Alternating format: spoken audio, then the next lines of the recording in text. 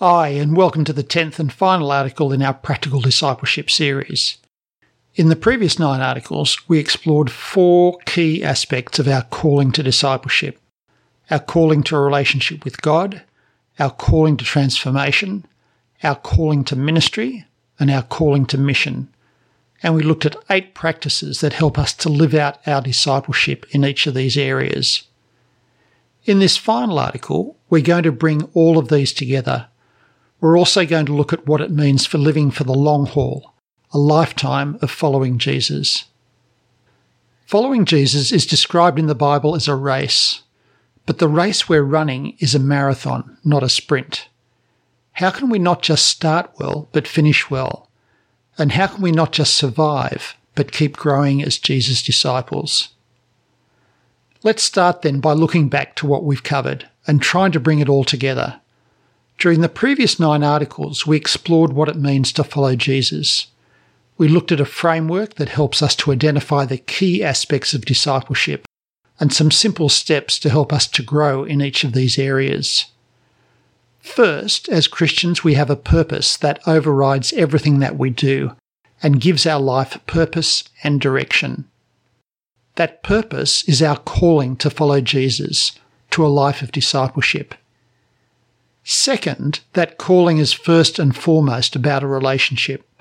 We've been invited into a relationship with the Creator of the universe. Our Creator God is bigger than we can imagine, but He loves each one of us with a delight and pleasure that we struggle to take in. Our relationship with God involves not just our heads, but our hearts. God wants us to know and experience His love and goodness and grace and all that He is. And we looked at 2 foundational practices that help us to grow in our relationship with God: engaging with the Bible and engaging in prayer. Third, out of that relationship with God springs change and growth. We are called to be transformed, to grow in spiritual maturity, to be like Christ. Change is God's work through the Holy Spirit, but it is also our work. Transformation happens as we grow in our relationship with God through the practices of engaging with the Bible and engaging in prayer. But it also happens in other ways, including the 2 key practices that we explored of meeting in a large group and meeting in a small group, including one-to-one. Fourth, we're called to ministry. Ministry is an overflow of the love we experience in our relationship with God. In fact, we're not just called to ministry as part of our lives, but to full-time, whole-of-life ministry. Discovering and living out our specific calling to ministry, both outside the church and inside the church, can bring an even deeper sense of meaning and purpose to the way that we live. And fifth, we're called to mission. That means we are all called to be missionaries. Our mission is to take the gospel, the good news, to the world. That is much more than just telling people what the good news is. It is living it out by who we are and by what we do. And finally, our mission is not just to see people become believers, but to be part of encouraging, supporting, and equipping our brothers and sisters to grow as they follow Jesus. We are called to be disciple makers. So that brings together what we've explored over the previous 9 articles. But what about living faithfully, being disciples and making disciples over the long term? We're not promised that life as Jesus' disciple is easy, and it is not a short-term project, but a lifetime journey. How do we do that well and experience the contentment and joy that God promises, not just at the beginning of following Jesus, but over the long haul? As we finish off, we'll look at 5 key things that can help us to do that. The first is having a clear sense of God's purpose and calling and being grabbed by it. If we're to keep on going, to persevere when times are tough, we need to be absolutely sure of where we're going. The Apostle Paul was crystal clear about his mission in life, and he was passionate about it. As he says in Philippians 3:13-14, "But one thing I do, forgetting what lies behind and straining forward to what lies ahead, I press on toward the goal for the prize of the upward call of God in Christ Jesus." And the mission is not just about a task, it's about a person. As we read in Hebrews 12, 1-2, let us run with perseverance the race marked out for us, fixing our eyes on Jesus, the pioneer and perfecter of our faith. We are following Jesus, the one who loves us and has gone before us. He invites us to get to know him, and we have the Bible and prayer as two of the key ways that we can do that. Keeping those as regular habits and finding ways to keep them fresh and alive can mean a lifetime of growing deeper in our relationship with Jesus. Second is being battle ready. The Bible clearly warns us that we are in a spiritual battle. That may sound scary, but there's no need for fear. Even though we're in a battle, we're on the winning side. We have been given armour, equipment for the battle, and we follow a commander who is not just powerful, but loves us dearly. But it means that following Jesus requires us not only to be athletes, but to be soldiers. That requires us to be disciplined, to be courageous, to hold fast when things are tough. That means having an absolute trust in our commander and putting on the armour that we've been given. Again, the armour includes the Bible and prayer. As we engage with the Bible and engage in prayer, that will protect us in the battle. And as we do that and grow close to Jesus, we can take hold of the armour of faith and trust that comes from knowing him. And we can be encouraged that we don't fight in our own strength, but the power of the Holy Spirit. That means that the battle is not something we need to fear or dread. In fact, God can use it for our good. Trials and obstacles are part of the means that God uses to deepen and grow in our relationship with Jesus. Hardship and suffering are unavoidable. But if our hunger to follow Jesus is stronger than our hunger to be comfortable, then we can face hardship and trials with determination and contentment. We can know that God is with us and working through whatever we are facing to make us more like Christ. Our calling to transformation often happens most in the midst of battle. Third, we're not alone. We're part of a community who will care for us, support us, and encourage us.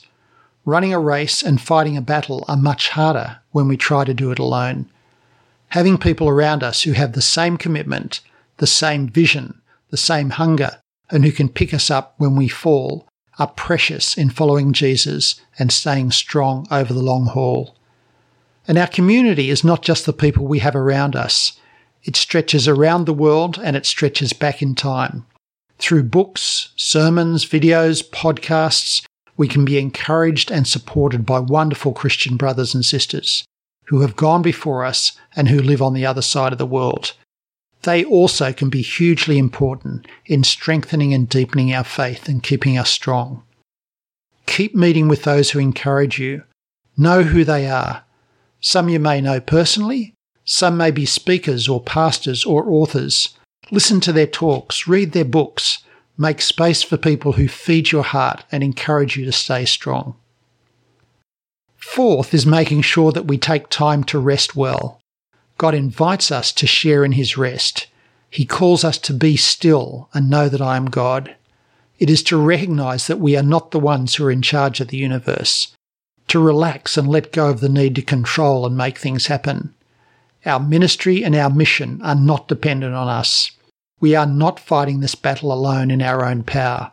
We have someone who is willing to take the load for us. There may be times where we need to be honest and ask, is my lifestyle sustainable? What is going to be the impact on me, my ministry, and the people I love if I continue at this pace? It can sometimes feel selfish to take time off when there are so many needs around us, but adequate rest ensures that we minister well and that we minister well for the long term. In the midst of an incredibly busy ministry, the Son of God took time out. If it was important for Jesus, it's important for us.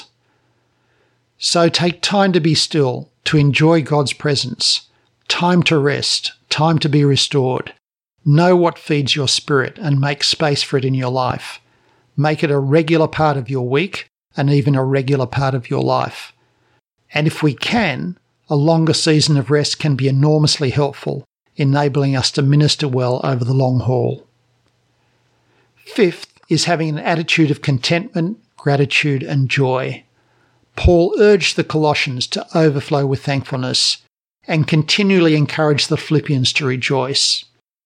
Yes, we're running a marathon, and yes, we're in a battle, but that should not mean a life of harsh and grim-faced determination. Following Jesus well over the long haul also means times of celebration and thankfulness and joy.